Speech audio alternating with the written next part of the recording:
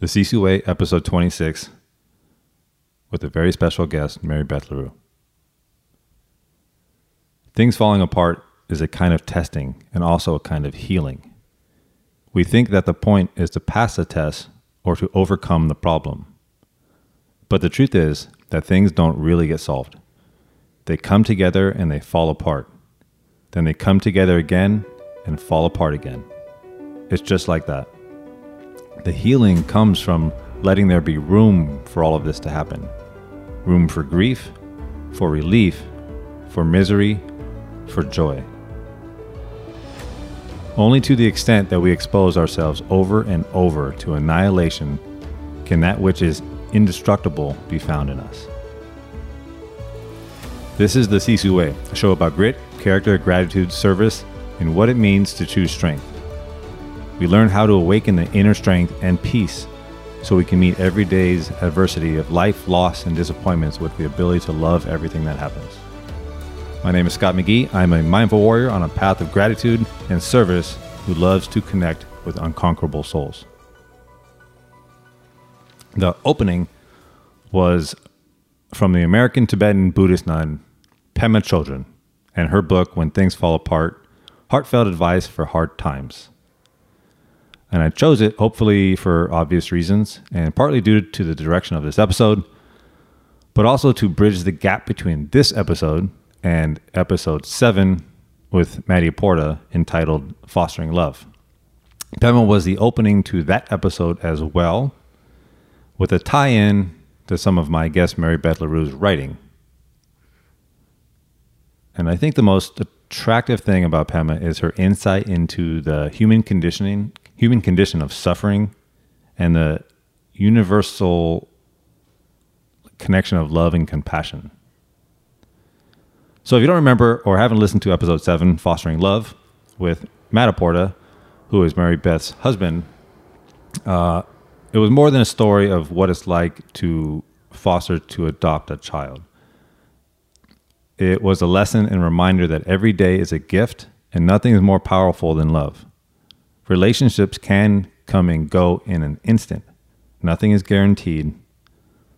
Love with a sense of urgency and live on purpose. Be strong and compassionate to face and forgive yourself. Vulnerability is strength. So fostering a child is the highest form of service. In the dictionary, service is defined as the action of helping or doing work for someone. What act is greater than giving a child in need a family?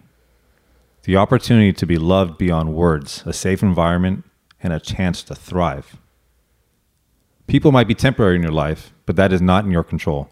What is in your control is the deliberate and passionate love shared in the moment every day.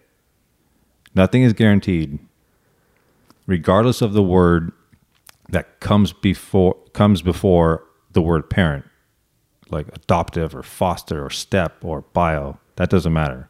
What is guaranteed is the love and dedication in the heart of Matt Porta and his wife, my guest, Mary Beth LaRue. They have opened their heart to foster, to adopt a young child, giving this soul a chance to thrive in the most loving environment. In these moments, Matt and Mary Beth became what they were meant to be. This is a story of incredible humans who have never known a love like this or had a purpose as deep as the sea and vast as the sky. Mm-hmm. Now, Mary Beth, or MB, I'll probably switch back and forth, is not who she is because she fosters. She fosters because of who she is. She is also a yoga teacher, mentor, and writer, as well as the co-founder of Rock Your Bliss, where she helps and coaches women design a life that they absolutely love.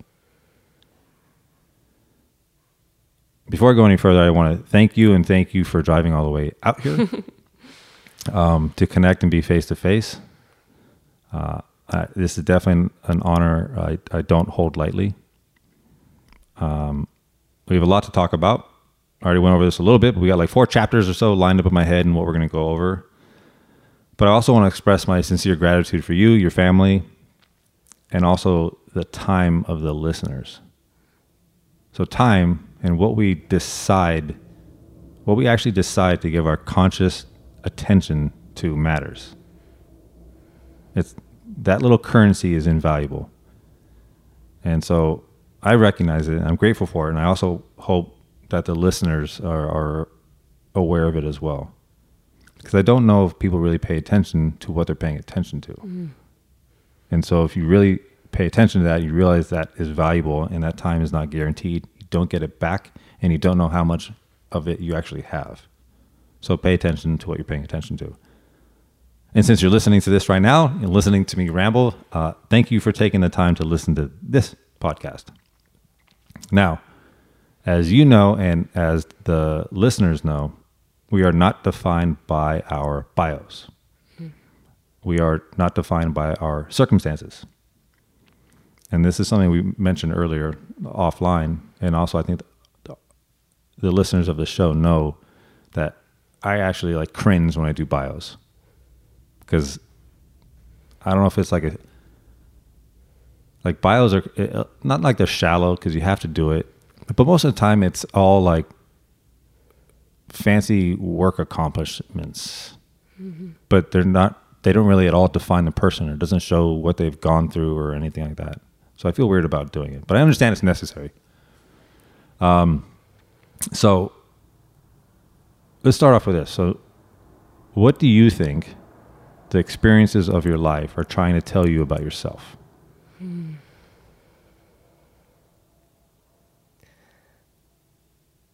I would say this past year especially has shown me how to slow down and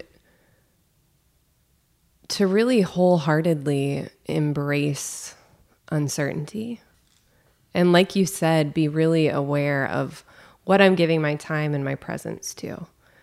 Because I think it's really easy to go 5 years out, go 10 years out of, well, I'll be happy when, I'll be happy when syndrome, that when I get this, I'll feel content. But living with such uncertainty with baby A has shown me that is so not guaranteed. And that even in moments that I would define as difficult or painful, or even had moments of where I feel that I'm a victim, like that kind of helpless feeling, if I can slow down and be so present to my breath and watching my little boy play or listening to whoever I'm talking to or, whoever's speaking, and just really be there without leaning into the future, the moment's enough. But I spent so much time trying to wiggle my way out of the present moment, mm-hmm. wiggle all the time, trying to get out of the present moment, get out of what I was feeling. And I was missing all of it, right? I was missing my life. So I would say in the last year especially, life is teaching me that I'm enough. And life is enough as is. That what I come back to over and over again is that it's unfolding exactly as it's meant to.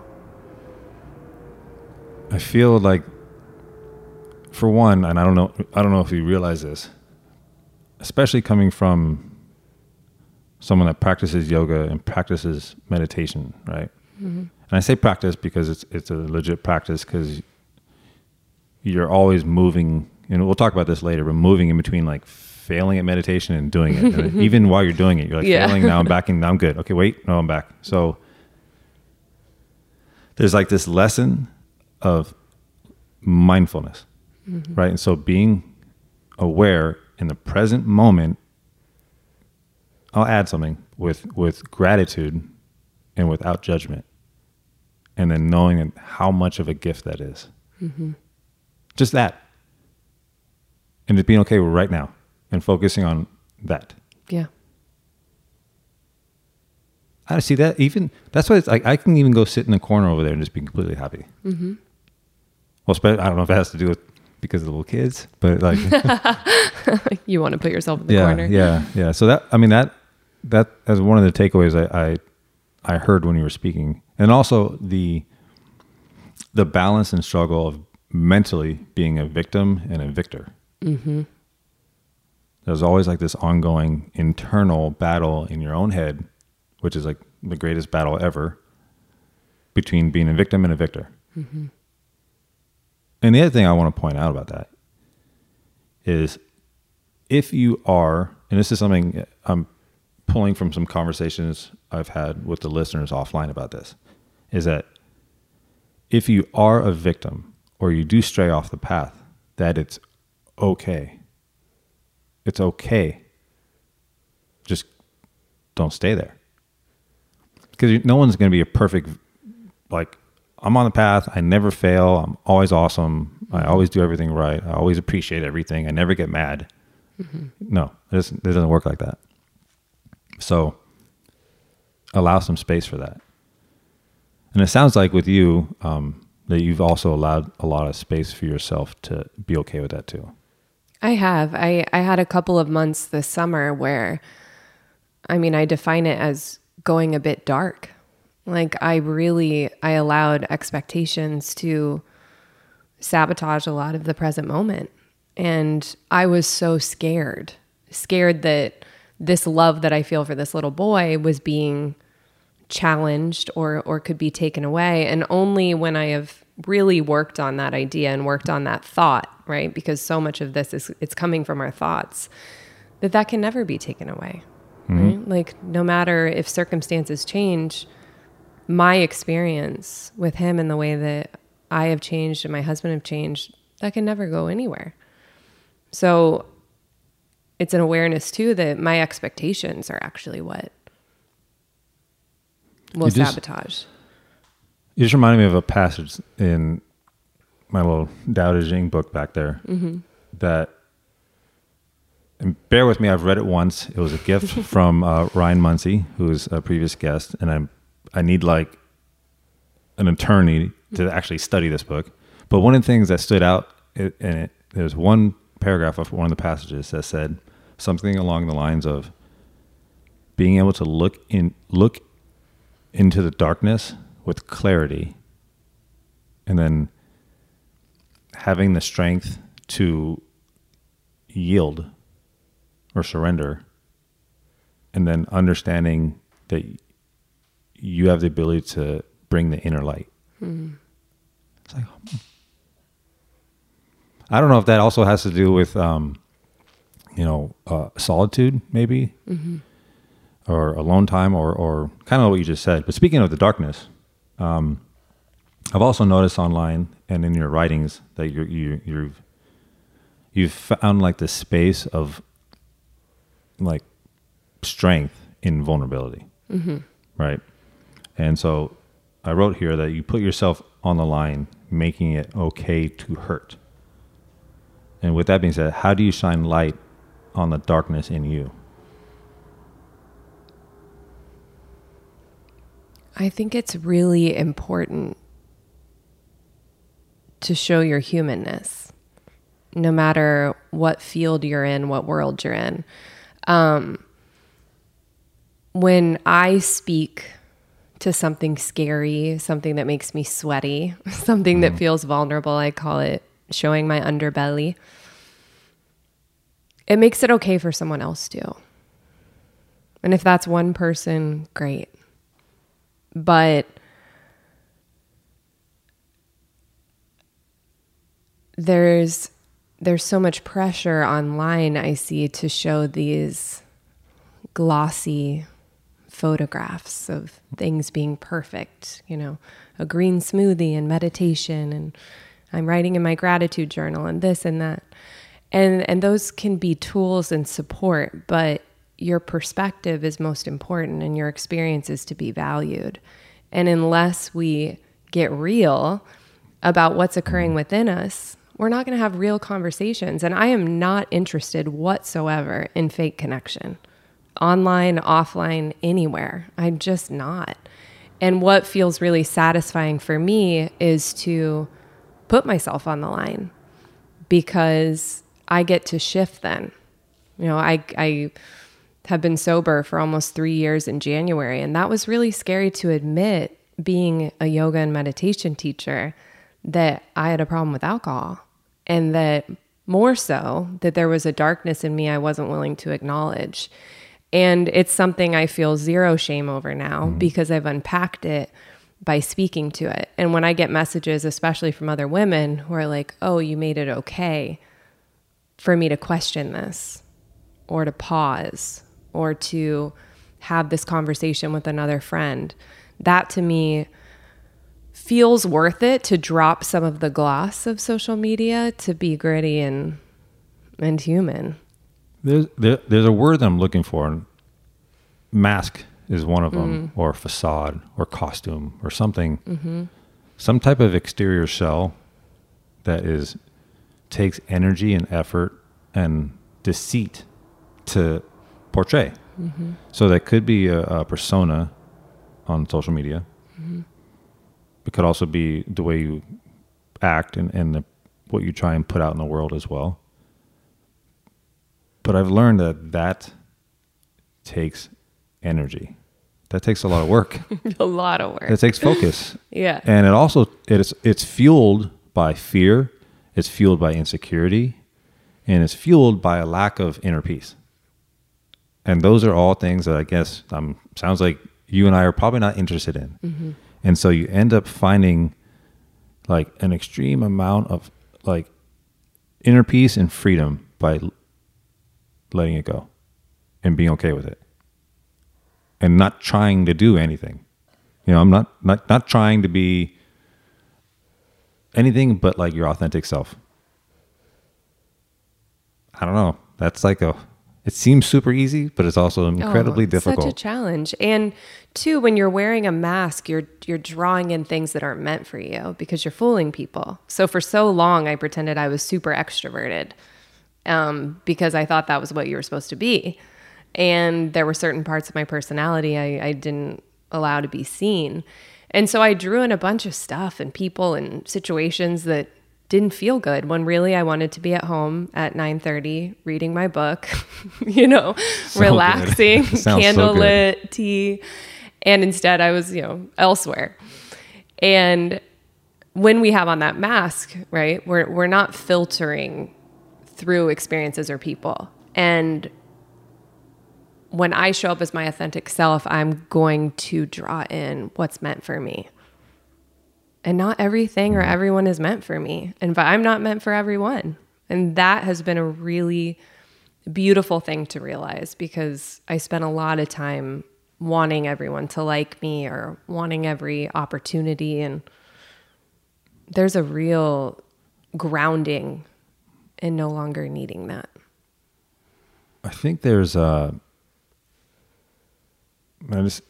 this is off my notes. I mean, like off, not actually on the page. but the idea of like a public perception and what is seen. And this is weird. I'm going to get all like, obviously we're all light, right? Everything is light. That's what you perceive. You don't really, it's other people's light. It's light from your phone and light from skin that you're perceiving. And so understanding, I realize that your public persona and your private persona are coming closer together, it sounds like, or just you. But also I didn't realize like how like your business and everything, like you are your own brand, and what kind of pressure that is. I mean, is that something you consider, even if you're writing or you're going to say make a publication or make a video or social media post? Is there like some type of filter system that goes through your mind before you hit post? Yeah, it's called How Does This Feel? Good. All right. And no, that's a really good point, because I think there are all these metrics you could look at, right? What's being liked? What do people connect with? And for me, that kind of stuff makes me shut down. Like it makes me feel tired just saying it. Yeah. It really does. It goes gross. Yeah, it feels super gross. And it feels like tricking people, right? Like, no, thank you. I don't want to be tricked, so I'm going to try not to do that. And how does it feel, right? Even when an opportunity comes up to teach in an event, to collaborate with someone, to speak, I'll notice, okay, is this fear that's coming up? Is this fear? And then if it's fear, it's worth digging into, because fear has wanted to hold me back a lot of my life. I had a huge fear of public speaking. Huge. Like, didn't want to teach more than a class of 12 people in yoga. And have worked really hard to now be able to teach at big events. And I think fear is worth looking into. However, if something comes up and it feels icky, or it just doesn't feel like the right fit, or it feels inauthentic, right? I'm posting because I need validation. Then there's something that needs to happen, and it's usually sitting my butt back down on my meditation cushion or going on a hike without my phone and spending time with myself, because no matter what, I'm the only person who can validate. My husband can't do it. You can't do it, right? A student can't do it. Like that's putting myself on a roller coaster of someone else's opinion or preferences. Yep. The validation isn't an external thing. Yeah. If you're seeking that, then you need a moment. So it's funny, like a social media thing is, and I don't want to make this social media dominant, but like you post something, I almost wish there was, I guess you don't have to look at it, but almost like there's a button of like, so you don't even see the likes. Mm-hmm. I'll post often and delete the app.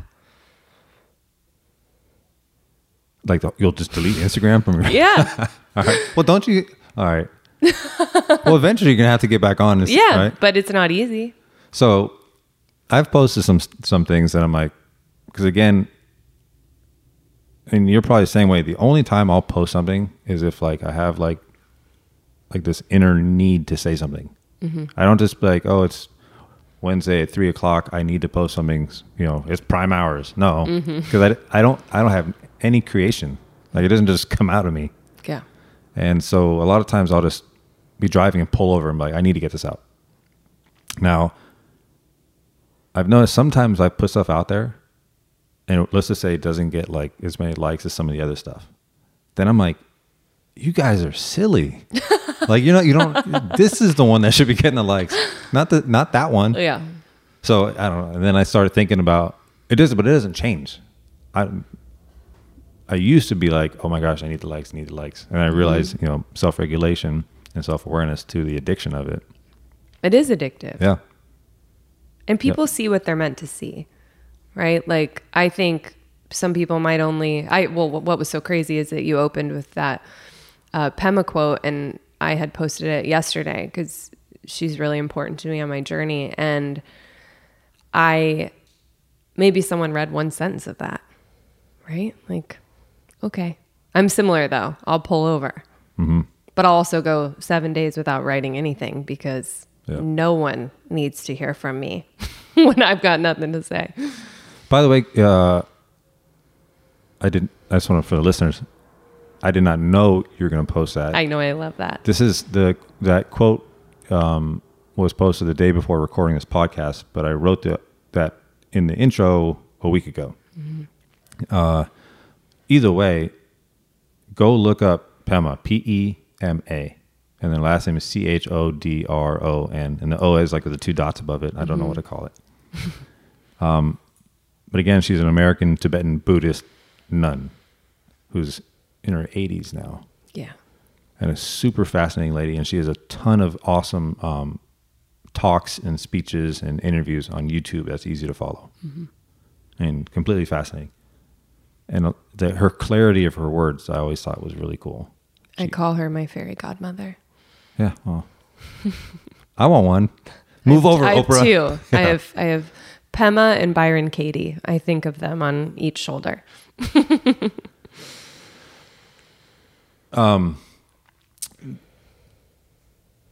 What comes easier for you, writing or talking? Writing.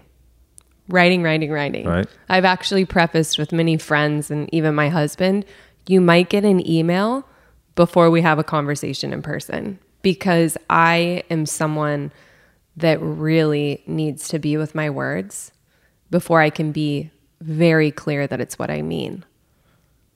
So that has to do with the personality that you have. I think so. Probably being more introverted. No, absolutely. And I say it's because I've gone through like all kinds of different like personality tests and things along, taking some like leadership courses, and they always make you take these personality tests so that you can understand others better and yourself. And then so maybe help you relate to them better. And a lot of times I'm like, okay, it's all like theoretical, but all of a sudden I'm like, wait a second. Okay, that helps. And one of the things that helped is understanding that about others, but also about myself. And I've learned that you have like different parts of your brain, right? And let's just say you have the thinking part, the thoughts, the part that you're tapping into when you're in solitude or meditation, and you're sitting there organizing and trying to understand yourself. And it's different than the language part of your brain. And sometimes moving information from point A to point B, and then having it come out from point B the way you have it stored in point A can be very difficult, especially if you're very focused and almost like a perfectionist with your thoughts and words. Mm. So sometimes that shuffling is what is going on. That makes a lot of sense. Yeah, that's what I'm saying. See, that's what I took out of that class. When I feel like when I write, I'm reorganizing and bringing, I mean, really, right? When we write a story, we're authoring what's happening. So you and I could both experience the exact same thing and have vastly different experiences of it because of what we feel and what we take away. And I think too, with foster care and other, things in my life, themes in my life, it's very cathartic for me to write and explore and bring meaning to it. There's a creative outlet that needs to be expressed. Mm-hmm. Mm-hmm. I think especially for parents of young children, because you can get wrapped up in that being your only identity and only thing you do. Mm-hmm. And you kind of forget that you yourself are a powerful human being. Alone, like as mom or dad or, whatever your name is. You're not just mom. Anyways. So speaking of which, like, what do you do when you start to feel like down or sorry for yourself?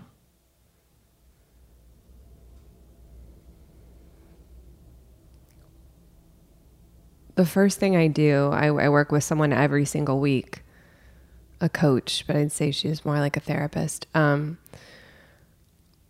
look at my thoughts. Like what thoughts are on replay? Because it's causing how I'm feeling.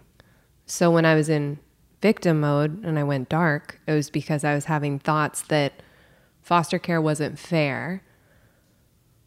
I mean, I could go on and on. And really, I was going on and on. It felt awful.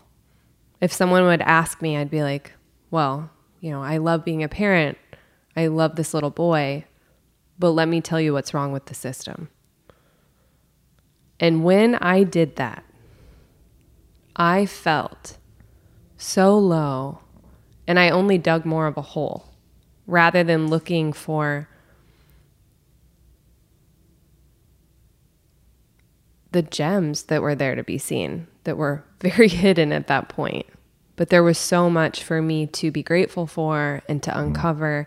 And I was also doing a terrible job of advocating because I was making myself the victim rather than these unbelievable little kids who I could cry right now just thinking about how beautiful and special. And so it's now something, using this particular example, holding myself so accountable for the thoughts that I'm thinking and what's coming out of my mouth, because it's creating my whole reality. So now when I speak to foster care, you're hearing something very different and I'm feeling something very different.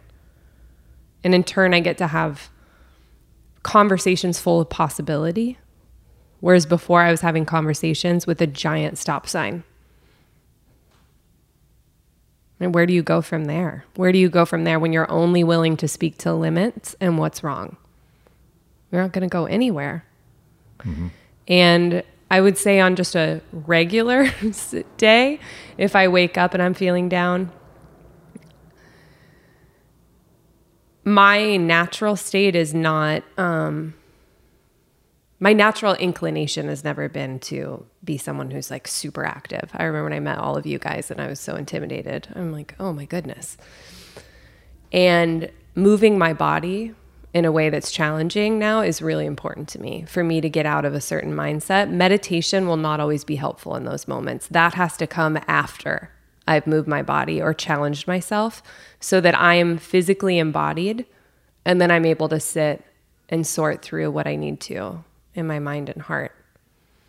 So you're talking about like a higher intensity exercise. Yeah. So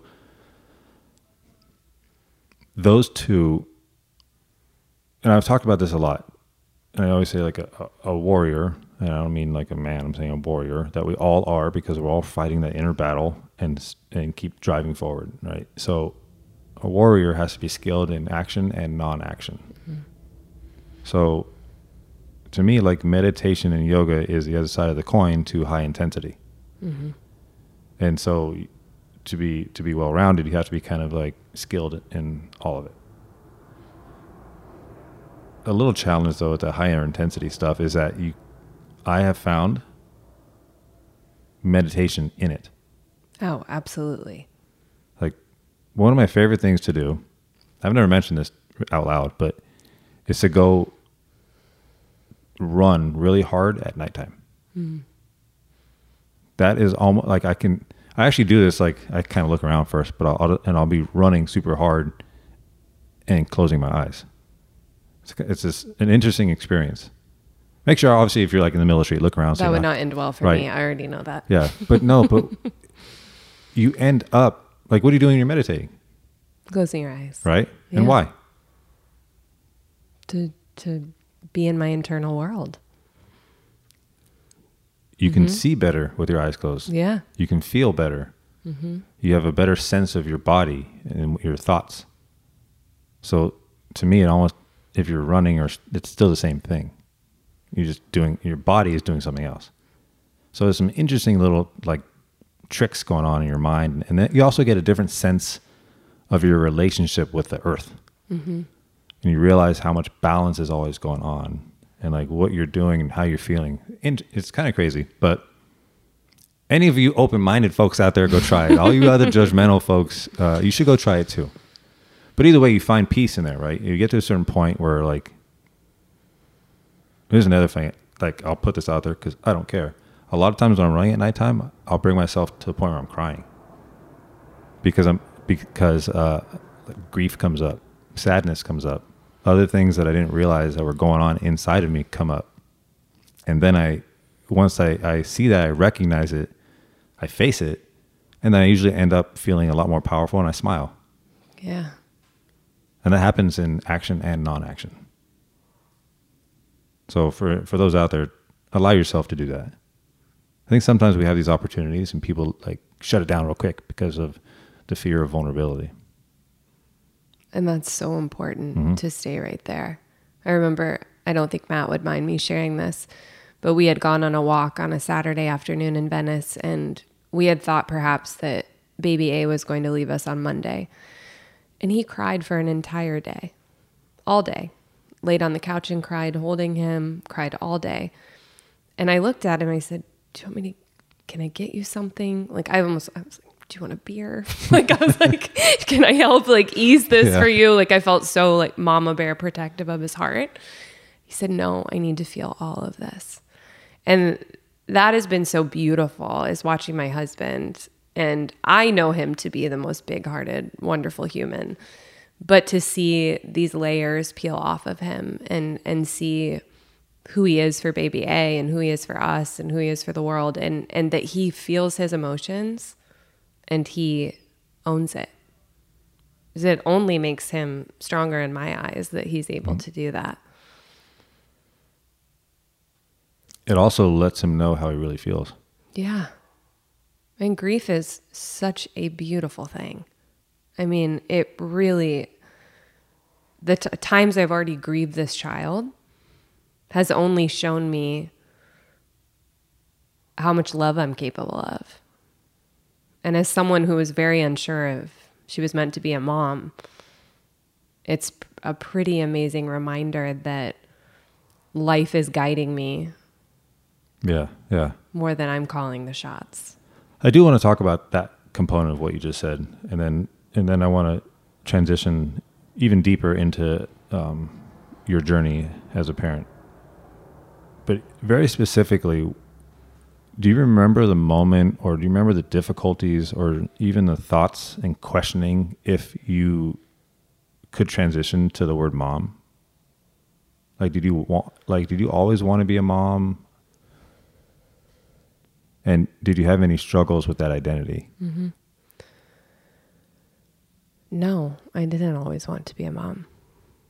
And it was something I really struggled with.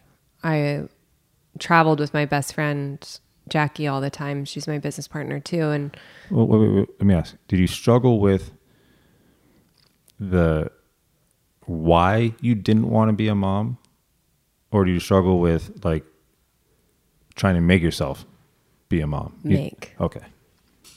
So she was always very clear that she wanted to be a mother, and she would talk about it. And we were traveling a lot. This was right after Matt and I got married, and I just felt so unsure that it was my path or that I would be good at it. I didn't feel that certainty that people talk about. But I haven't felt that in many things, right? Mm-hmm. Like I don't believe that there's always this Disney moment where you just know. And I speak about that quite a bit because I think that it messes with people, that they think there's going to be this moment that they just know the answer to everything, right? This is my person. This is how I'm going to raise my family. This is where I should live. That doubt is something real that comes up. And I don't know if I can pinpoint exactly why I was unsure that I was meant to be a parent. In retrospect, I'm sure alcohol played a role. I mean, it anything addictive or anything that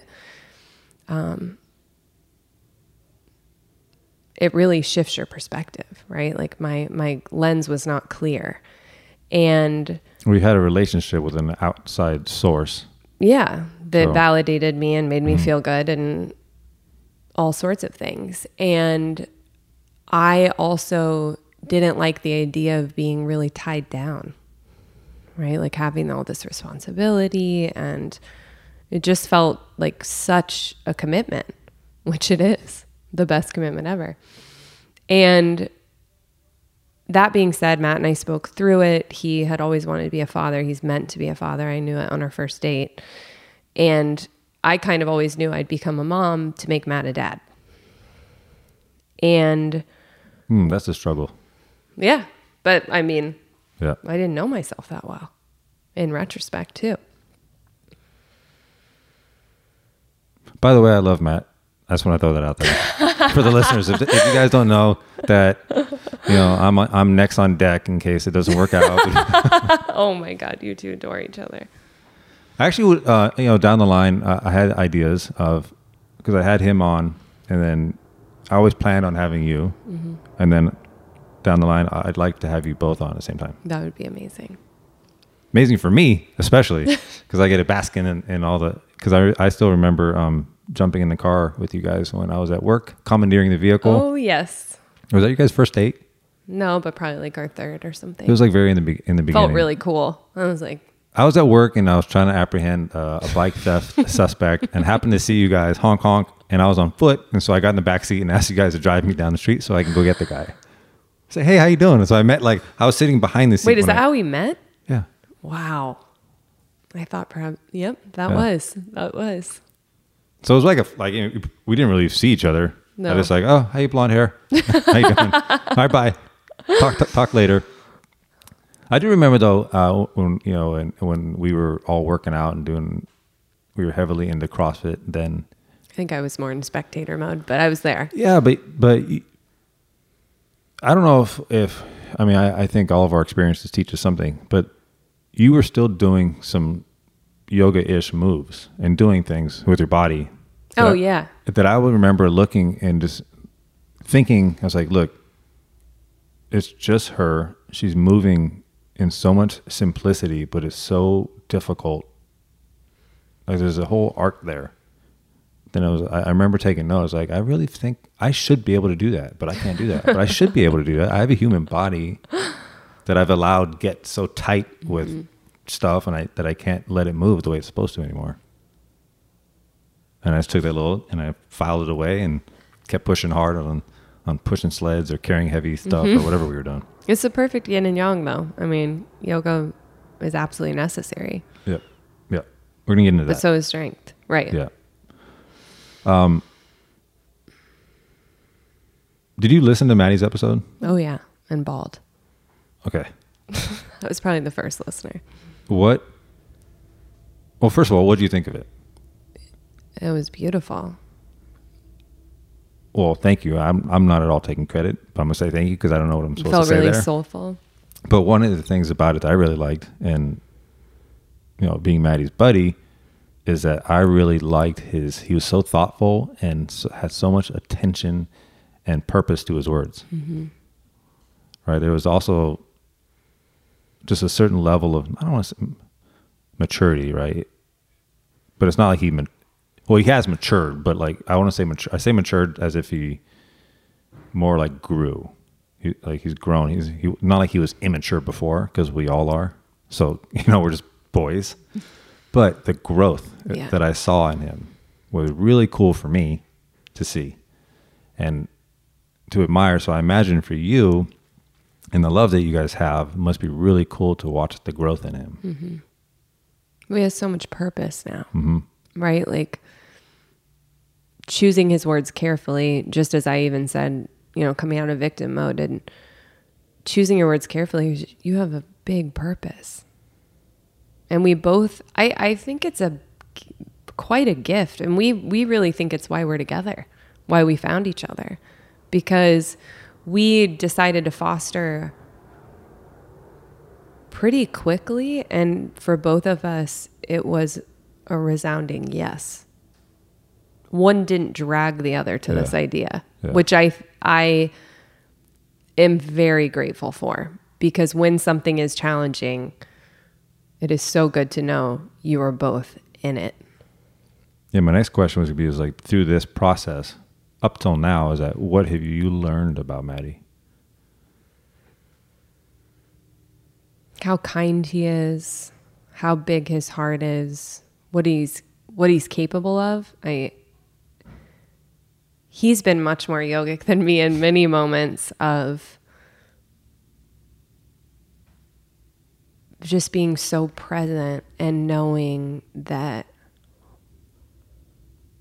things are unfolding as they should be, because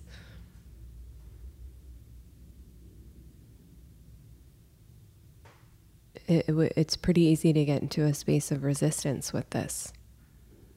Yep. Things fall apart and things come together. Yeah. And one of the main things people say to me is, I could never do that, right? When I talk about foster care. Or... Well, do me a favor, because just in case they haven't listened to Bridget. Yeah, because just explain because there's several layers to it, but just name like explain the differences and the levels of difficulty and why is it difficult. The circumstances. So when you introduced, you said foster to adopt, right? Mm-hmm. So quickly we had started to try to get pregnant, as I had said, like Matt needed to be a father. I felt open to it. We weren't getting pregnant. We saw a fertility specialist. They didn't have great news for us. Threw the book at us with a bunch of IVF stuff. And for me, it just, I felt it didn't feel right for me personally. And I had always thought personally about adoption, but I'd never talked to Matt about it. So long story short, after a week of mulling this over, I said, would you ever adopt? And he was an absolute yes. And how were you scared to ask that? Yeah. I was actually, what I was really scared about was if it was so important to Matt that we have a biological child, that I would undergo something that I didn't feel would be the right thing for my body. I've a pretty hormonal person. I eat and supplement to feel pretty great, but I work at it. Mm-hmm. And for me, knowing what I know and knowing people who have undergone the experience, I think it's a beautiful decision for the people that it's right for. And for me, it didn't feel right. And so I was very nervous to ask him, because once I had that realization, it felt so important. It's like, oh, right? It was like right here the whole time, and yet I couldn't see it. And I have a student who's a foster adoption lawyer, and I didn't know what that was. And so she exposed us to foster care and what that means. And we met with an agency and started the process.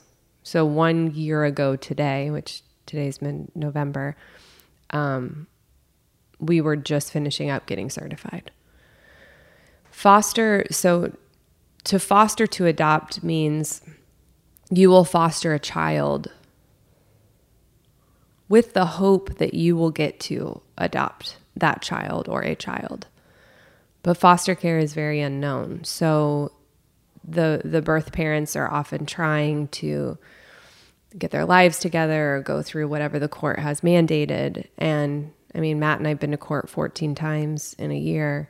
There's been a lot. That's a lot of really stale time in the hallways. The court kind of gives me nightmares. Yeah. Mm-hmm. Although we have a very nice bailiff who is very sweet to us. And there's a lot of light to be seen there. I have to seek it out.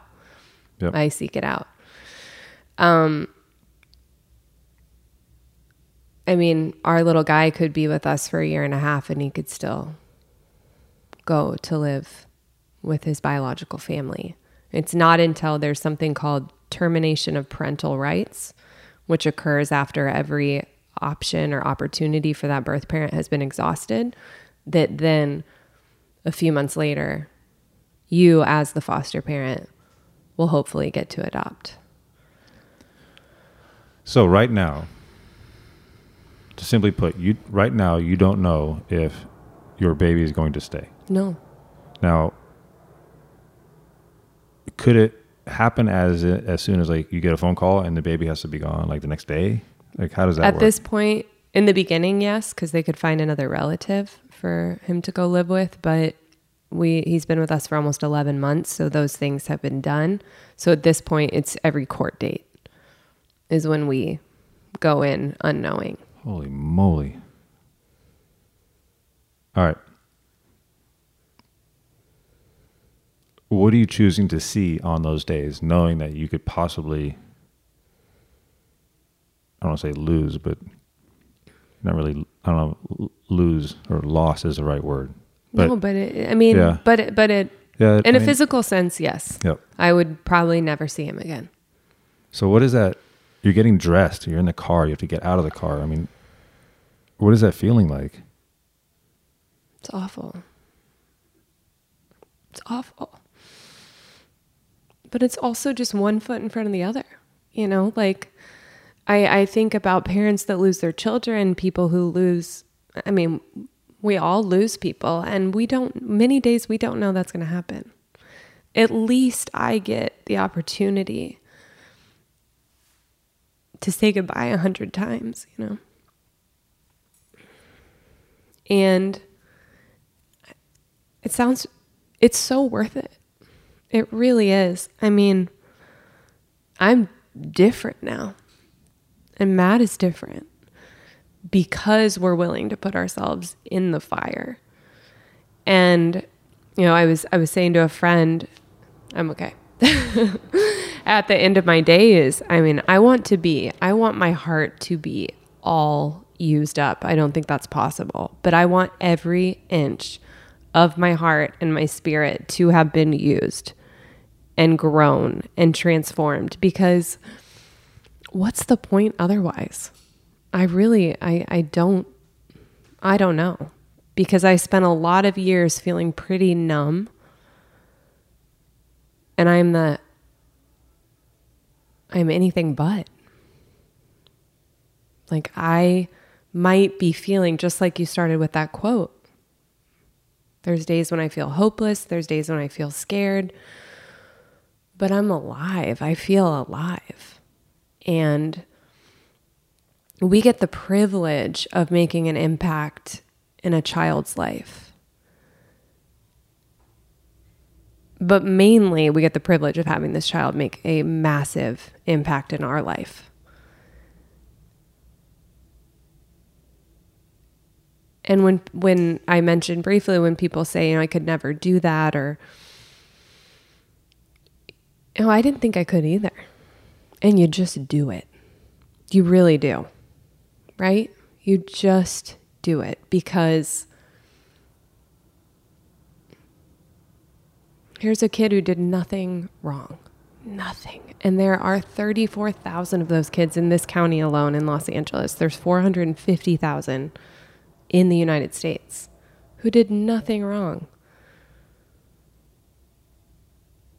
And if you've got love to give, people go to the jungles to do ayahuasca and meditate for 30 days and do this and do that. And what we're all looking for is the same thing. We want to be changed. We want transformation. Well, foster care will do it.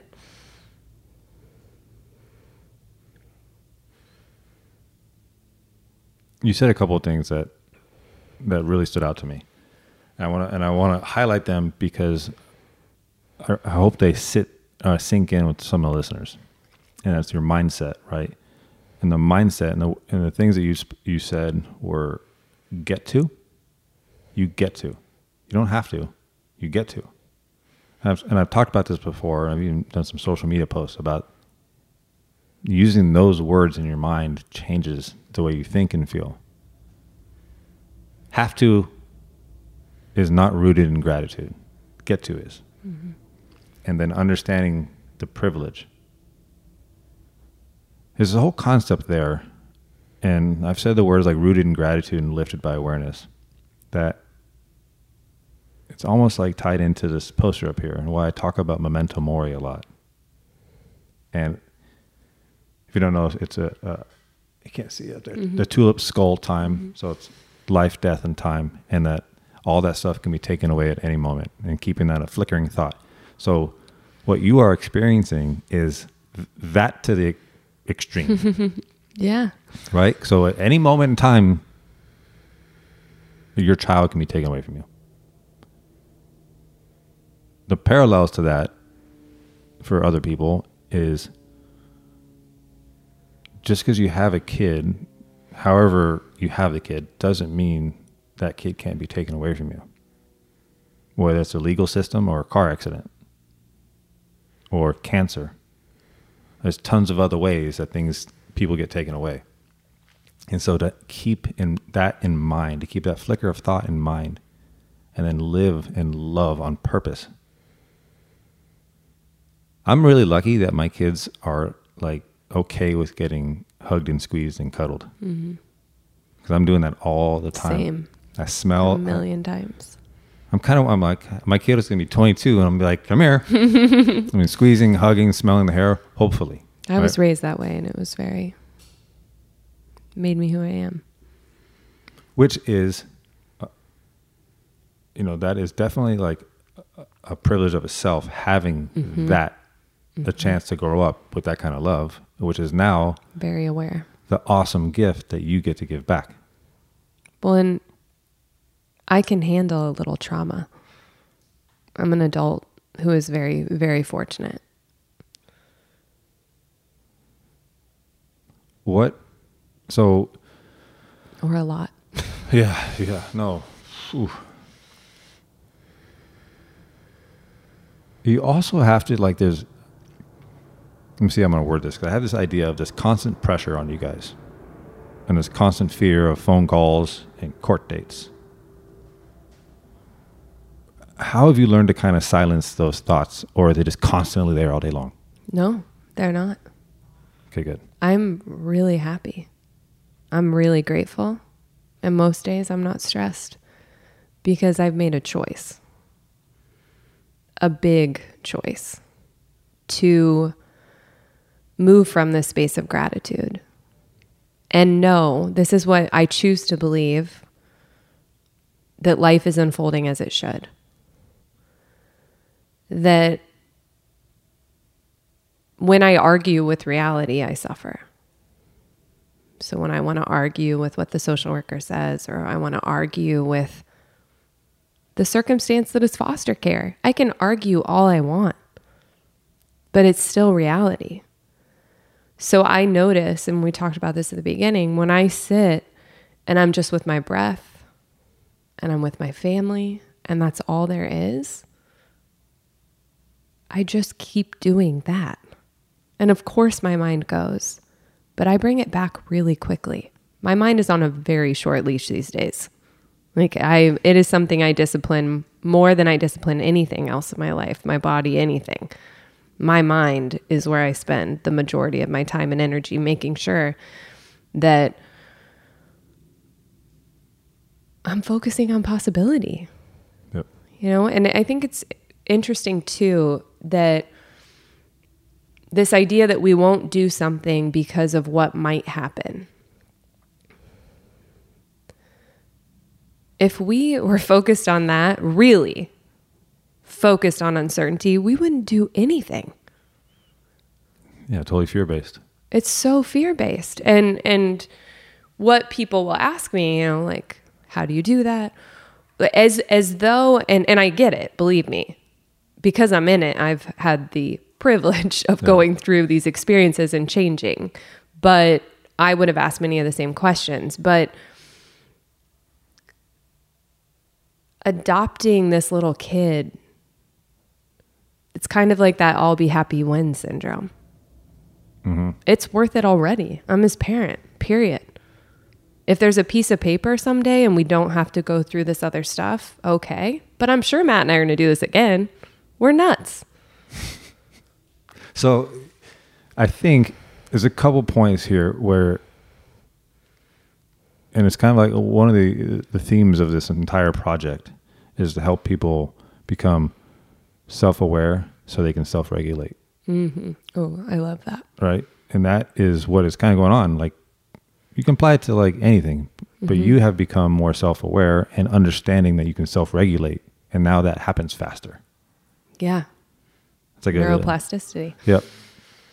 And another component, I actually just I just wrote about this on my social media, that I wrote, expect nothing, appreciate everything. Mm-hmm. I saw that. Now that is really hard. It's not that simple, right? You can't just go, oh yeah, I'll do that all the time.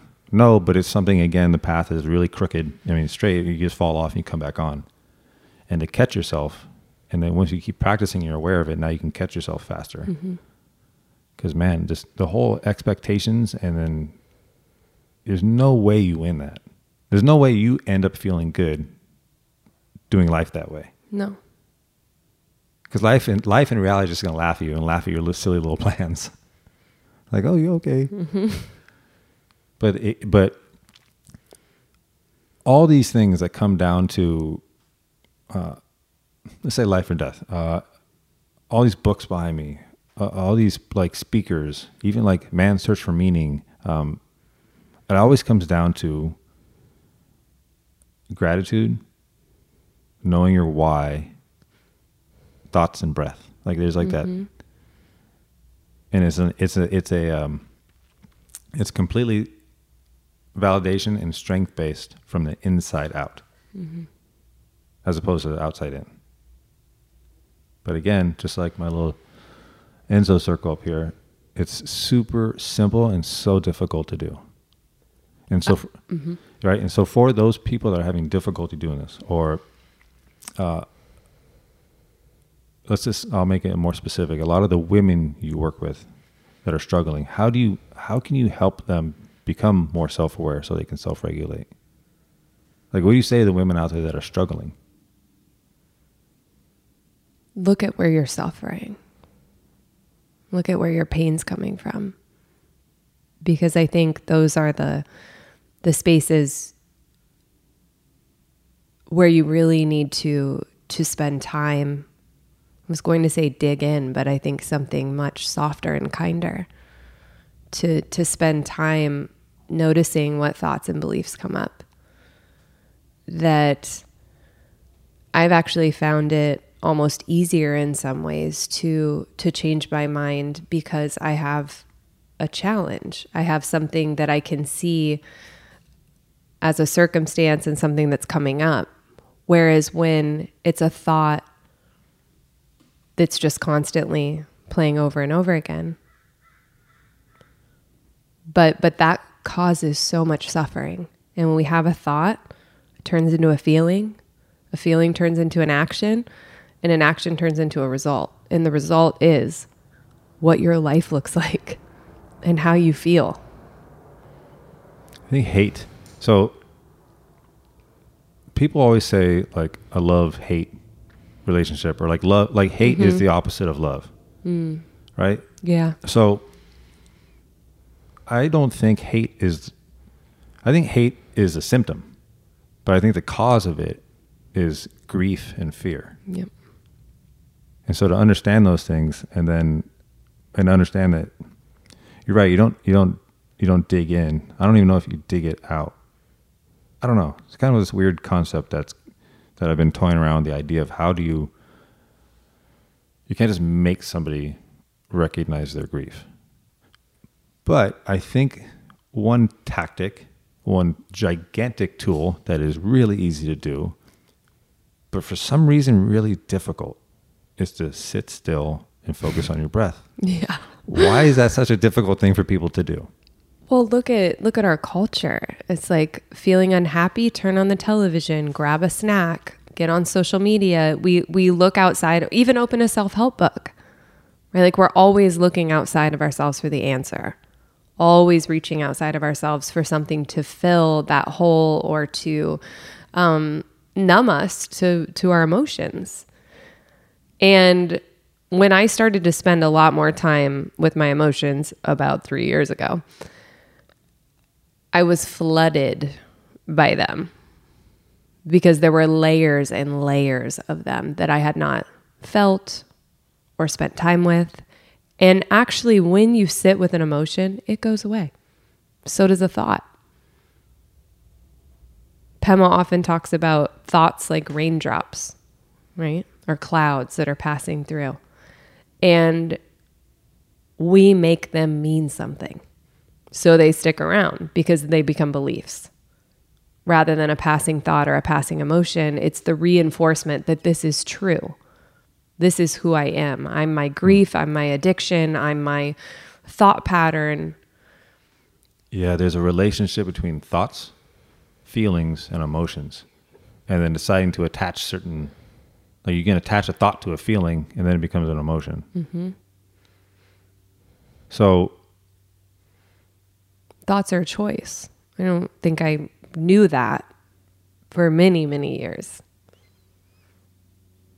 Or like breathing, it happens. Your brain thinks, your lungs breathe. It's just what it does.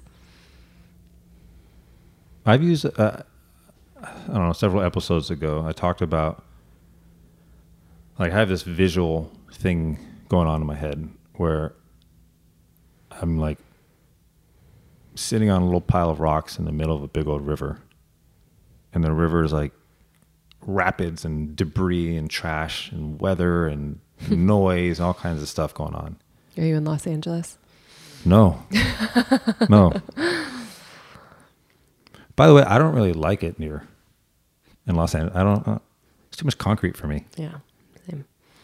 But like, it doesn't matter where you put me, I'm going to be fine. I'm going to be peaceful. Mm-hmm. So, and I can't change it. So, but anyway, I sit there and then, at least the way I function, if I don't find time to focus on my breath and slow myself down and start to recognize and to be able to calm the waters, clean up the debris, control the weather, make it clear. Actually, the weather doesn't bother me in my little, but the water does and the debris does.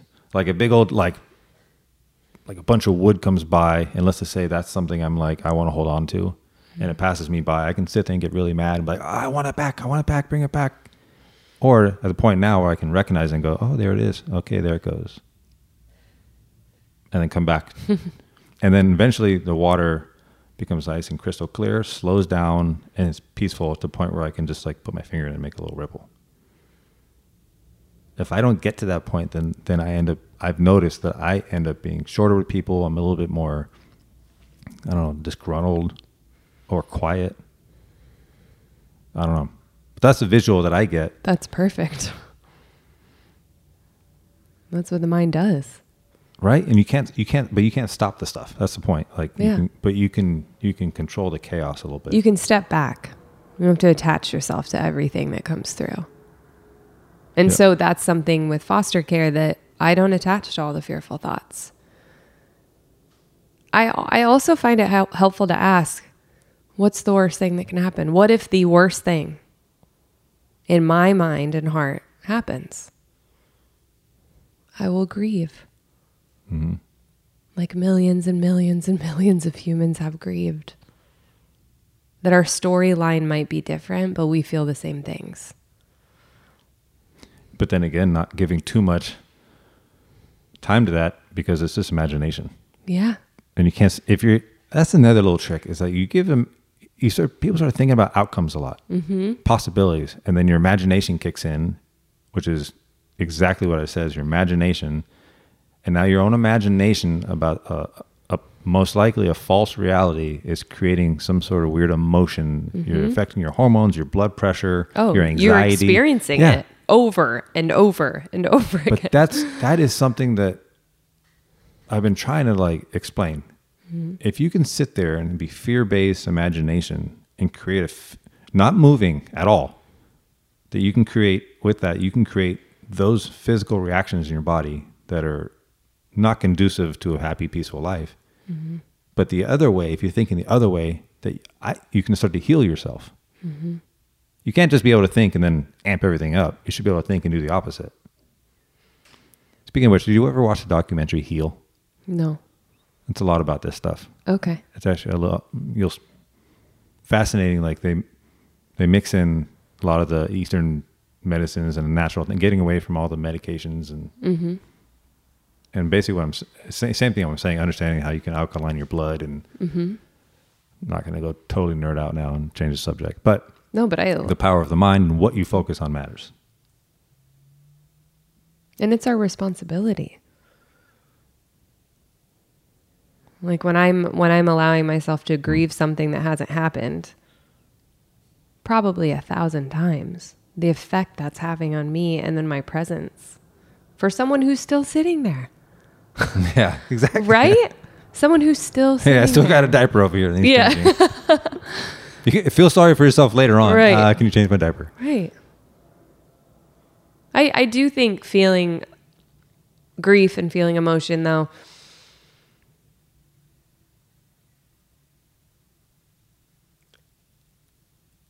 is really beautiful. I think when it becomes something that you can't get out of, then that's when we need to question our thoughts and not be stuck in a story that prevents us from continuing to live. But I think of grief as a way to honor how much I've loved someone or something. Well, I think the reason for that is you have to experience one side to be able to understand and appreciate the other. Right? I think the harder you suffer, probably the harder you love. And sometimes they're the same thing. Yeah. It's like this weird thing, right? Here we go. Stay with me here. I'm going to use you have suffering and love, but really it's the same. I'd say love is suffering. I was sitting by the bathtub a couple weeks ago.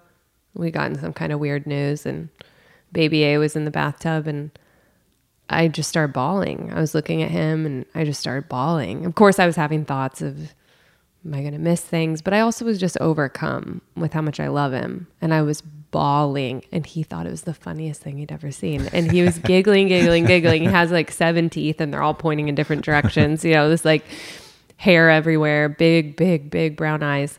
And he's just laughing. And so the harder I started to cry, the more he laughed. And I was like, oh, this is the same thing. It's emotion moving through us and we love each other. And it was so awe-inspiring because I didn't stop crying when he didn't stop laughing. He's your little Buddha. He is definitely our Buddha. That's another thing I talk about all the time. My kids are constant reminders about paradox, humor, and change, which is Dan Millman talks about in Way of a Peaceful Warrior. Mm-hmm. Especially humor. Because, man, kids teach you to love and live and enjoy and play and be in the moment. Completely. I think as you get older and an adult, you start thinking about all those other things start to trick you into thinking that's how you have to live. I read a study, I'll have to find it, but that a child laughs like 200 or 220 times a day, and an adult laughs 7 times a day. Yep. What? Yeah, and smiling. And like bawling in the middle of the grocery store. Like imagine if your emotions just moved out of you that freely. I mean, be pure chaos, but at the same time, like they're so healthy for that reason. Not holding on to anything. They feel it, they let it go. They feel it, they let it go. I know when the last time you cried was because it was like a little while ago, but the last night, just to share, last night, I'm flicking online. I'm going to share it. By the time the listeners listen to it, it'll be on, I'll probably put it on my personal account, but it was a video of like a young high school kid in football uniform. He goes off the field and he climbs up the fence and goes up the little wall and then gives his dad the biggest, like they're sitting there just embracing and hugging. And it said that he had just like finally beat a rare form of cancer. Oh, wow. And I was sitting there just like over and over and over. And I kept watching it. I'm like, let it go, folks. That's all. If you feel yourself about to, go for it. Chase it. It's almost, it's like this, like you're carrying around a weight. And do you have those opportunities to put the weight down? So in those moments, put the weight down. Because you're going to be stronger because of it. Those are the people I want to know too, right? That'll messy cry and be vulnerable. And I've actually, like I was explaining to somebody at work 2 days ago about like even stuff like that I write or post and talk about. And I realized that I'm quiet a lot. And I don't know, I don't know if you're like this, but I don't just go around blabbing to people. And I actually get like offended by most conversations or things on TV. Holy moly, like news or like I'm like, this is pollution. I'm not feeling good with this even on in the background. But I found that like most people aren't actually talking to each other. And if they are, it's usually just like a facade or something they're rationalizing things that they're doing that aren't like true or authentic or good for themselves. And so I'm like, I'm quiet because I don't want to sit there and be all preachy or like, hey, I can help. Maybe try this. But those people that do have real conversations, that is like something to really look forward to and to like enjoy. yeah. And those priceless, those like happy, like real, honest, vulnerable conversations are like the best. I'd much rather do that. Quality over quantity. Yeah. Than like go to a bar with all kinds of noise. Oh. Right? Oh, yuck. No, I mean, I spend a lot of time alone. And I crave it. I like to be alone. I also live with a massive extrovert, which is great. And it's so good for me. But I find when I'm in a good space with myself, I would much rather have I want to talk about this. quality interactions.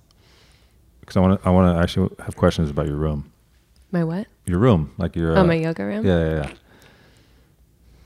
What would you be like if you were not allowed that? Yoga? No, let's just say you... to be alone? You no more alone time, you can't go in that room. Well, I would say I got...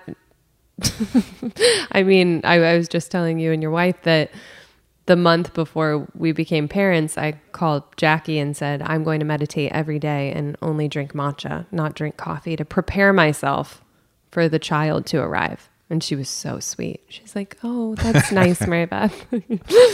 Knowing that, definitely knowing what was headed my way. And I called her, a month and a half in, bawling. I never meditate. I survive on coffee. I mean, my life now has a lot of appointments in it. Social workers, doctor's appointments, child around, all sorts of things. I've found that it doesn't matter how long I get. It's the quality of the time I have with myself. So if I have 5 minutes that I can spend with myself and I'm not on my phone and I'm being present and feeling what needs to be felt, even the way here, like living in Los Angeles, it took me like an hour 15 to get to Scott's house. And I was just quiet. I listened to music. I listened to a podcast. I rolled the windows down. I enjoyed the time I had. Because I also have found too, and people have noticed this in my life, that I don't require as much alone time now because I know my boundaries. Whereas before, I was jumping over my boundaries all the time. So I required like 3 days of being quiet, or I was sick all the time. And now, like self-regulation in my mind, it's the same thing physically. That the time I do have is a gift, but I think presence makes it potent. I've also found to almost micro meditate. Yeah, all day. So there's little, right? Yeah. And so it's like a little sips of water. Totally. Deep breaths, Yep. Pause, just be quiet. I mean, I like you wording it like that. I've never heard that. Did I just make a thing? Yeah, you made a thing. # trademark. Get So on it. in those moments, so for me, a couple of key ones, little cues are red lights. I go to box breathe. Elevators. Like when if I'm a solo in an elevator and the doors close, I immediately am like this, like I can't really know how to articulate it, but just like, just go through like a 1 to 2 ratio of inhale to exhale. And as soon as those doors open, it's like I'm fresh. You get to restore yourself. But most people are looking at their phones in that time. I think that's really important. Like, turn it off, completely off. Yeah, because leave it in the car. Yep. Like, it's such an easy. I don't think people are often like, "Oh, I'm going to breathe in this spare moment. Like, I'm going to check Instagram." Yep. Now It's I do a want to choice. talk. I do want to talk about meditation and yoga, and before we even get into that, you show pictures from, you call it your meditation room, yoga room, elephant room, Yeah, it's an elephant room, I guess. Yoga thought room. chamber. Yoga room. So what does that space mean to you? And can you just briefly tell me what the purpose of some of the stuff you have out is? Yeah. Well, my husband and I found this house in Silver Lake, and the couple who had it before were using the sunroom as a bar. And I saw it, and it had this beautiful little chimenea and hardwood floors and all windows, and looked out at the trees. It kind of looks like you're in the middle of the forest, even though you're in the middle of Los Angeles. And I said, "Can I please make this my yoga room?" And so it is. And there's not much in there. There's a lot of plants because I love plants. There's a huge gold elephant that Matt's godmother gave us. There's, I have a bunch of photos of people who are important to me. I have 2 daily devotionals that I read. One by someone named Mark Nepo, who's amazing. I'll get you the book. And a meditation cushion and yoga mats, a chair, and a bunch of books. And really for me, I mean, that is what my happiest place is. Like, give me a cup of tea and lock me in that room for 6 hours with all my books and my journal and a yoga mat. And it feels like restoration. It really does. It's my little retreat. Like, solitude is a superpower for a lot of us. Mm-hmm. And especially lucky to have a space like that you can do it in. Yes. Because you could have ended up in like a 1-bedroom apartment. And absolutely. We looked at one right down the street. Yeah, we looked at one in Playa Vista, and there was going to be no space for a yoga mat. And we found this weird tree house in Silver Lake that needed some love, and Like, it's perfect. Is there a ladder you go up it? No, but it has like a tree growing through the middle of the porch on the second story, and the landlord put a bedroom right on the very top of the house, which is where our bedroom is. It's just like, You got to send me some pictures of this. you come see it. Because I'm actually really... Only take you an hour and 15 minutes to get perfect. there. I've actually talked about that on the show a lot, and about traffic and how you can look at... It's an obstacle, but it's an opportunity. I have so many podcasts and playlists that I listen to. I always make sure that I take even if it adds 15 minutes, take a more beautiful route where, I get to drive more so in residential areas, roll down my windows, make sure I have a good cup of coffee or a tea. Like, it is what you make it. Yeah. Either struggle against it or embrace it. Right. And it's a total practice in that. It is a practice. Because everything, like getting caught at a red light teaches you patience. Mm-hmm. Someone cutting you off teaches you maybe some empathy or understanding, or maybe you don't know what that person is going through, or maybe they're trying to make it to court. I don't know. Yeah. React or respond. Right. And just put your feelings out there. So it's like an interesting practice in your own mental temperature, almost like, and man, oh man, is it a struggle sometimes. Right? Oh yeah. Matt and I probably fight more about traffic or car than anything else. It's really the only thing we fight about. It's a test of patience. It is a test of patience. Yeah. And oh man, peace. Mm-hmm. Yeah. I wonder though, I don't know how many, I haven't looked. I know there's several countries that listen to this podcast, more than several, but not everyone is in LA to relate to this stuff. Oh yeah. So they're probably like, well, you live in LA. It's, of course. I don't know. I mean, most big cities though, at this point. Yeah. Or if you traveled, you know what we're talking about. Yeah. Yeah. Either way, traffic is a test of character. Just go sit in your car and only go 1 mile per hour for an hour and see how you feel. Wherever you are. 5 miles per hour. It's awesome because then it's not as loud. You can listen to what you want to listen to. Yeah. And so in the room, so I do want to talk a little bit about meditation. Mm-hmm. And why is it good and why should people do it?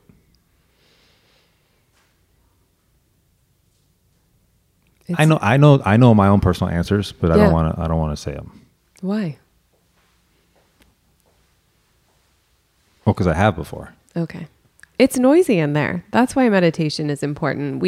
Like we said, I mean, everything we've spoken about is basically meditation. If you're identifying with thoughts that make you feel bad and that your life is full of actions that you're not proud of, the best thing you can do is sit down, right? To sit down and be quiet, be without your phone, be without distractions. I notice for me, it usually takes me 7 minutes to get to a place where I can actually be quiet. That's about the number it seems to be. And some days I only have 10 minutes in the morning. So I've got 3 minutes where it's peaceful, but I've got 7 minutes where I'm starting to clear some of the debris and clutter that will instead create a lot of problems in my day, right? And make me feel awful. What? So the more that we sit, we're going to be more patient, more kind. How are you sitting? It depends. I'll either sit, you mean how am I sitting physically? Yeah. I'll sit, I have a little meditation cushion that I like that is pretty high up because if you have tight hips, which I don't, but if you do, you want your seat elevated so that your knees are slanted, your thighs are slanted downward. If your knees are up, you're going to cause pain in your lumbar spine and your whole spine and back is going to freeze up. So you want to sit with your seat elevated. I usually sit cross-legged. My feet do fall asleep sometimes and I move them, right? Like I'm not looking to like win the meditation Olympics. I'm a human. I sometimes sip coffee while I'm meditating. I will also at times lay down and just elevate my head a little bit and either do a pose called Supta Baddha Konasana, which is your soles of your feet together and your knees open, or feet on the floor and just let my knees fall into one another. Do what's comfortable. There's this famous meditation teacher named Tara Brach. And she wrote that some days she only practices for 5 minutes. And she's a famous Buddhist meditator. And it gave me such permission to be imperfect and to just meditate. So I meditate every day. It's a non-negotiable, because if I don't meditate every day, I will find excuses and I will stop meditating. I don't practice yoga every day. You know, there's not much I do every day, but sitting and meditating for me has made the most dramatic effect. And I know that if it's something I sit with and commit to more, it will continue to change me. It's really like putting space between you and your thoughts. Yeah, it's one of those things where I wish, like, if I could give the gift of something to anyone, it would be, I say meditation, but for me, meditation and breath work go hand in hand. Breath, completely. Because you can sit and be with your thoughts and have like kind of sloppy breathing. Mm-hmm. But so when I mean the coupled together well. Yeah, I usually breathe like a yogic breathing in and out through the nose, usually like a count to 5 or 6, inhale and exhale. You can play with different things depending on what you're looking for. Some meditation disciplines don't teach the breath. You're just supposed to sit.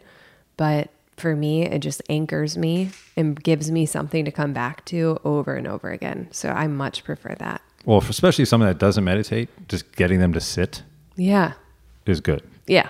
And then it can snowball. Mm-hmm. Right, it snowballs. Okay, now I'm doing this. Okay, let me get a little bit better. Let me look at this. When I first started doing it, I was doing box breathing, and I couldn't like really get past 4 rounds of it. My goal was to try and make 10, and then it became like I did 3, and then my thoughts were over there. And I was like, oh yeah, what number was on? Okay, back to 0, and then I was on 2, and I was thinking about something else, and eventually, and then I realized that's what meditating is. And that it's okay. Your mind is going to veer, recognize it, and then bring it back. Yeah. Just don't let it go, jump in the car and drive away. Mm-hmm. I was just on retreat, and this 85-year-old meditation teacher gave a talk on what meditation had done for her after practicing for 50 years. And she said, you know what? It made me nicer. It made me kinder, oh, man. Yep. Period. Right? It made me kinder.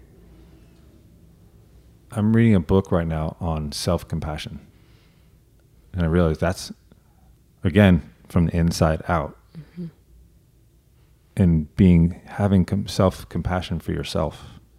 It's really easy to be compassionate for other people, to other people, and give advice and stuff, but it's really hard to give yourself some slack and be compassionate with all your own like inner struggles and perceived failures. I'm not going to talk too much about it because I've only read like 8 pages of it. And I've only read 8 pages of it because I read those 8 pages like 80 times. There are different types of meditations out there. What do you like do like mantras, centering, or what do you recommend to someone that is just starting off? Just sit. I think finding a recording that you like, someone whose voice soothes you and doesn't bother you, is really important. And keep it so simple. I keep it really simple. You know, I might come back to a mantra, but it's usually there's a Pema mantra I like that's be fully present, feel your heart, and engage with the next moment without any agenda.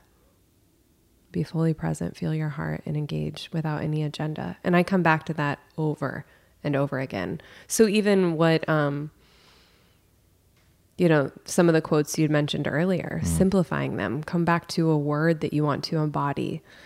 If you're religious, a prayer. My dad says the rosary every day, and he is a badass meditator. I mean, he can meditate. He meditates every single day, has forever, and that's his meditation. And it does, I mean, it really is his meditation. So, but I would say starting with 5 minutes, keep it simple, find a recording, get comfortable, lay down. Like, don't worry about trying to look like an Instagram photo of a meditator that you saw. Instead, I think it's really important. Sit up against a wall if that feels supportive. Close your eyes, breathe in and out of your nose, and watch your thoughts come and go. There's also a common misconception that you will empty your mind. Your thoughts will not stop coming. I mean, monks talk about this. It's more about there's distance. You're not following the thought down the rabbit hole. You might notice it, acknowledge it, let it pass. Notice it, acknowledge it, let it pass. Like my river. Yeah, completely. Your river is a perfect example. Yeah. I've used that, and other times I've used like driving in a car, and you being in the driver's seat, and then you have fear in the back seat, you have anger in the back seat, all the other emotions are in the back seat that you can't necessarily just kick out of your car, but you just don't let them in the driver's seat. Yeah, if you're good at visualizing, that's hugely powerful. But you can learn to quiet them down. I think really, I think I have this image from Viktor Frankl's Man's Search for Meaning, between stimulus and response, and in between there is choice. And so I think with meditation and breath work, that space, you're talking about creating space, that little bubble in between those two grows. And so you have a lot more space now. And then within that space, then you have some peace, you have thoughts, you have time to think and reflect on how you're feeling and decide, and then go from there. So go meditate, everyone. I don't think we need to be fixed. This idea that we're looking for like the self-help book or the fix or that, it really is about getting quiet and being with yourself. That there's no external circumstance that's going to come around and change how you feel inwardly. That begins here and now. Yeah, you are the answer. Yeah. There's so much freedom in that.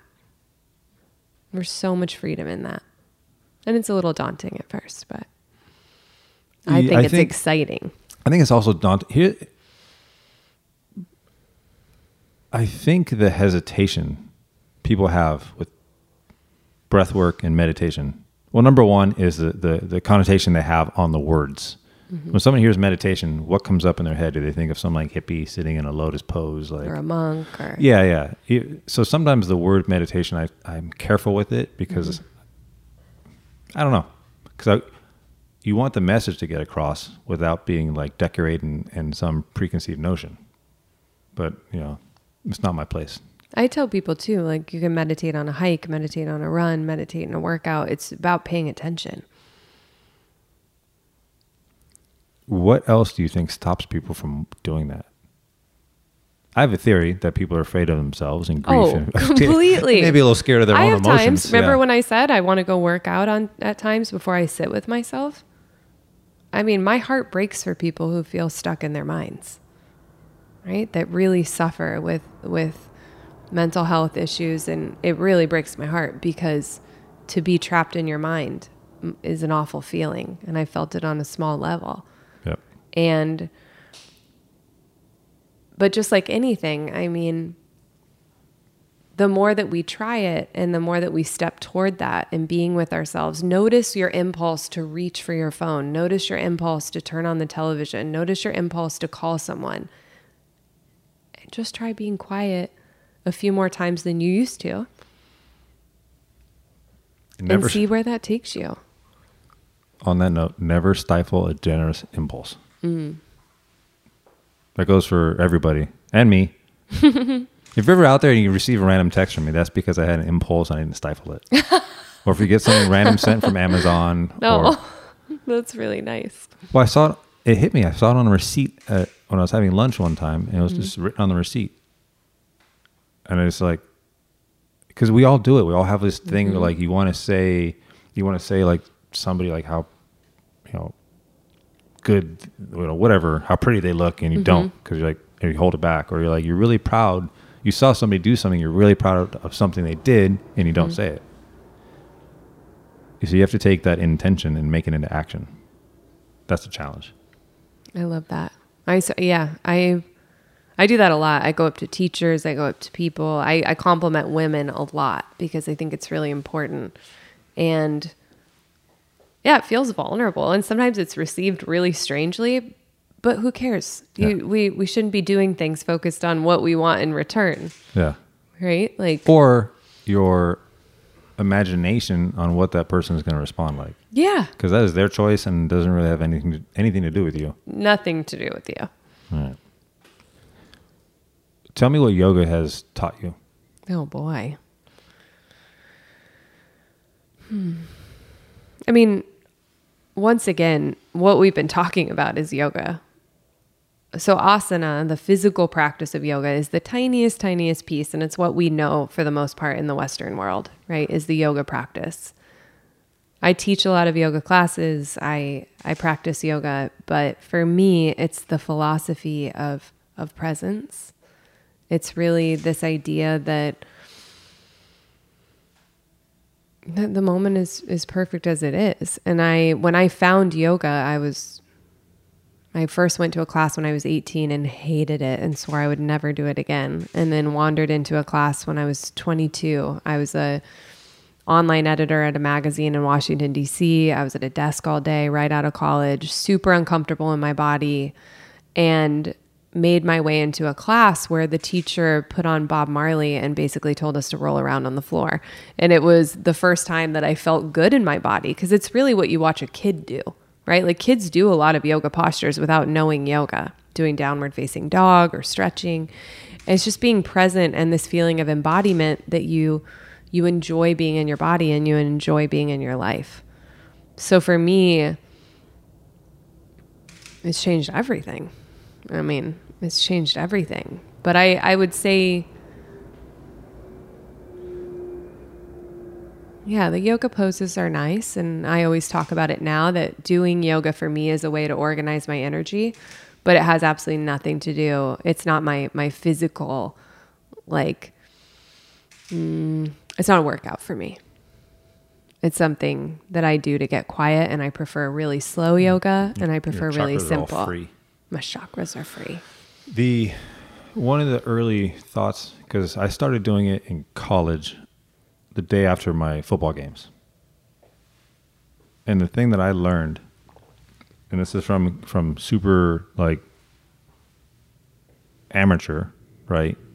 But coming from like a high intense, high contact, combative sport, going into yoga. And what I learned early on was almost what we were talking about earlier, was you can't argue with reality, right? You find peace in it. And so in a way, that's what I learned in yoga. I was like, you put your body in these difficult positions, but you don't have to suffer there. You can relax your face. You can get focused on your breath. You can appreciate that you have one, a body, appreciate how it can move. And I found peace in the chaos. Yeah. Like, I can't even, you asking me like how yoga's changed my life, I could hardly answer because it is my entire life. Yeah. No, it's a hard question. Well, it's so amazing to reflect on that, though. It was like, oh wow, my whole view now. And I spent a lot of time when I was younger always looking for what fit. Right? I was raised Catholic. I explored a lot of other belief systems, and I was always trying to find like what fit. And for me, yoga is this beautiful philosophy that isn't a religion, that just it fits so nicely with whatever beliefs you may already have. It can really layer for people. There's this misconception, that it's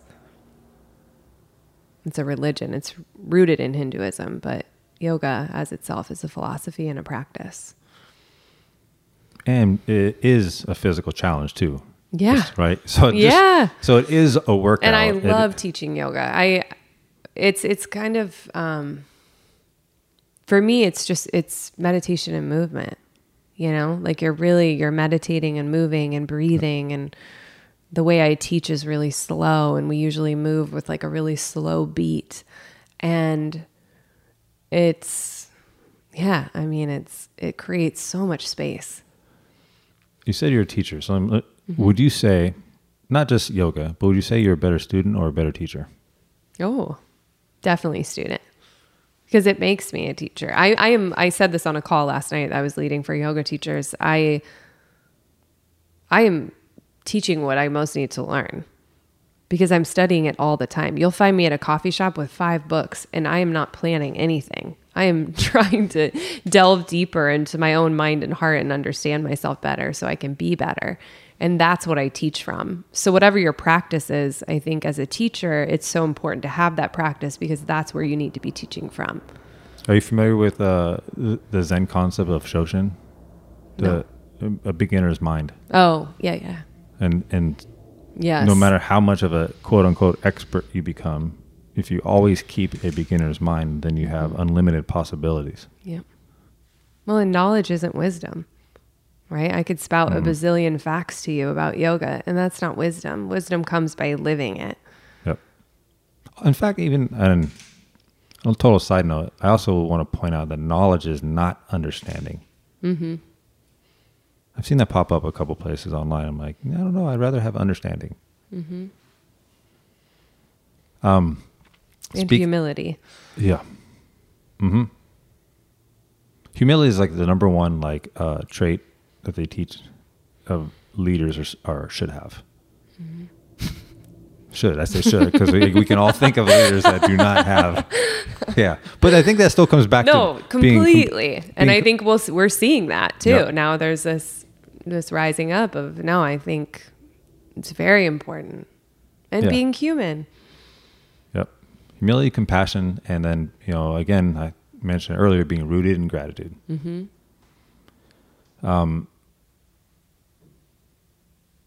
Speaking of being rooted in gratitude, and I don't want to go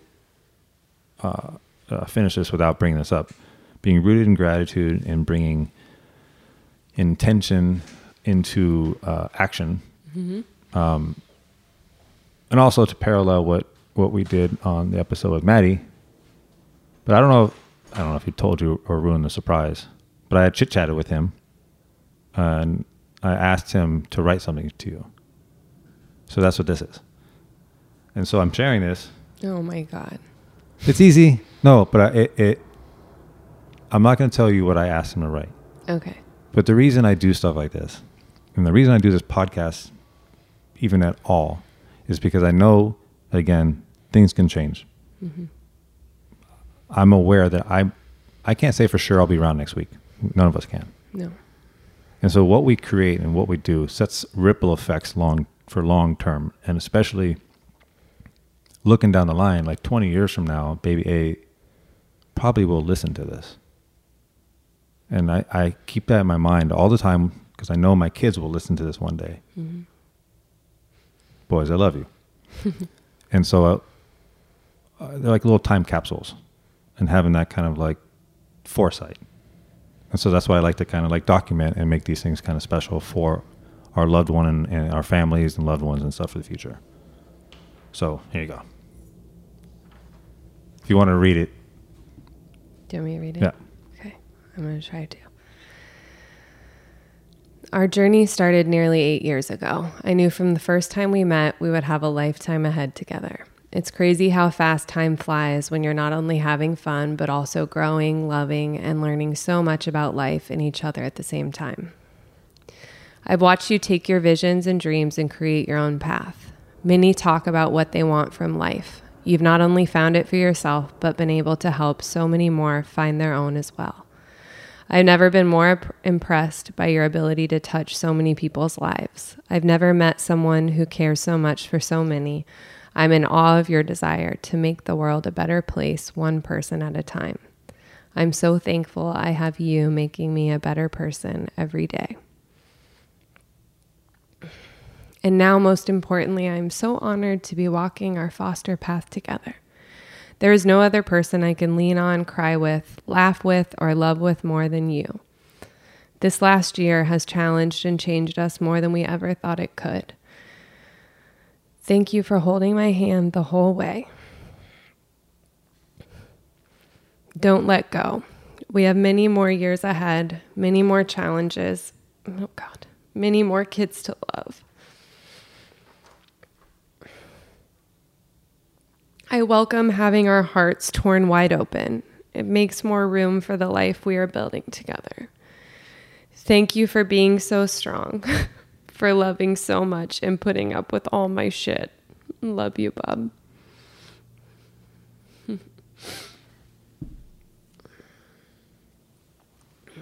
So selfishly, it's pretty cool for me to see that between you guys.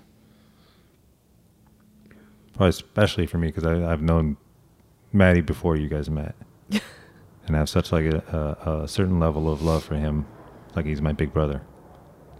And I get to watch you guys from a distance, but super proud. And I don't know, I think me saying I have a certain level of like tremendous level of gratitude really isn't enough for you guys. And unfortunately I've been exposed to a bunch of stuff professionally to have like a probably a different level of understanding of what you're going through compared to other people. But I also feel lucky enough to have a platform to get to share beautiful moments like this. I'm so grateful. Otherwise, I probably wouldn't be doing this stuff. You have to give him a big old hug for me. I will. Now, if somebody wanted to follow and do some yoga with you, how can they do it?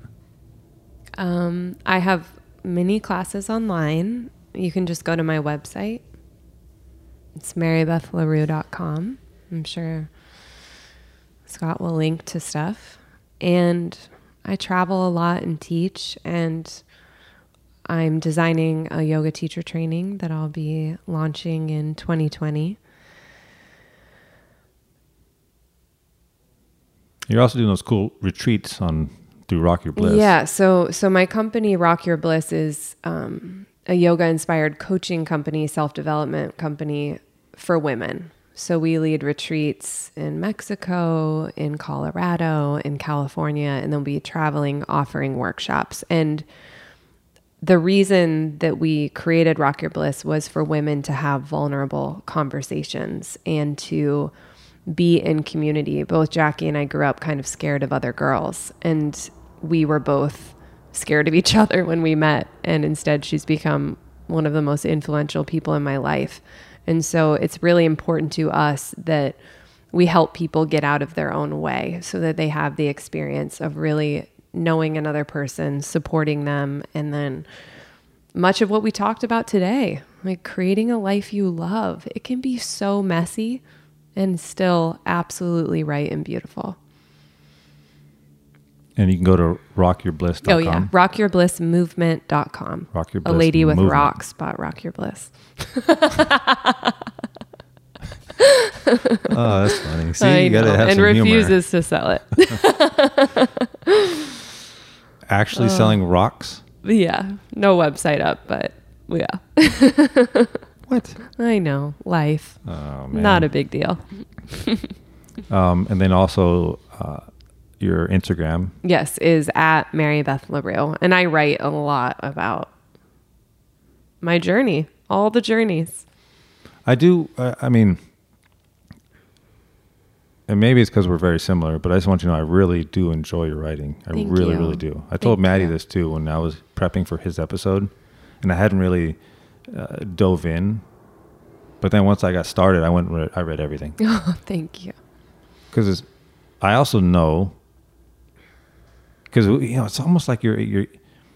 I can picture you getting into like this nice, like quiet, like almost like a cognitive state, where a lot of like smoke and debris and filters like end up moving, and so how you feel actually comes out. And I can respect that process. You know what it feels like. It's the best feeling in the world. Yep. And again, it's not something you can just sit down and do. No. You can sit there until something eventually comes out. You have to sit there. Yeah. So you also write a lot and have awesome content on your social media. I know we have an awkward relationship with that, but in a world where we have not the best like female role models out there, at least in the public eye, you're one of the people that I would recommend for guys and especially girls to follow. Thank you. It means a lot. Yeah, well, I'm serious. So, I mean, thank you for being a little beacon of light out there for people. Certainly beats like... I'm in the work. Unfollow Kim Kardashian. Less butts on my Yep. Instagram. Sorry. And again, thank you. Thank you so much. I'm so grateful. I'm going to close out with a Brene Brown quote here. So, owning our story can be hard, but not nearly as difficult as spending our lives running from it. Embracing our vulnerabilities is risky, but not nearly as dangerous as giving up on love and belonging and joy, the experiences that make us most vulnerable.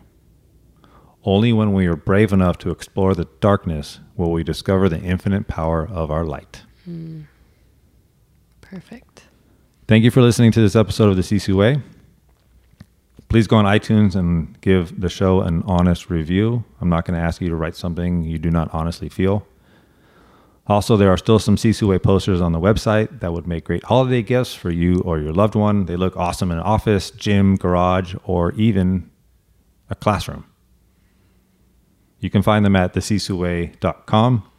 And you can follow the show on Instagram at thesisuway and me at @1ScottMcGee. Thank you very much for your cognitive currency and being open to what this show has to offer. Remember, health is wealth, vulnerability is strength, strength is a choice. You are the master of your fate. You are the captain of your soul. So get up strong and be unconquerable.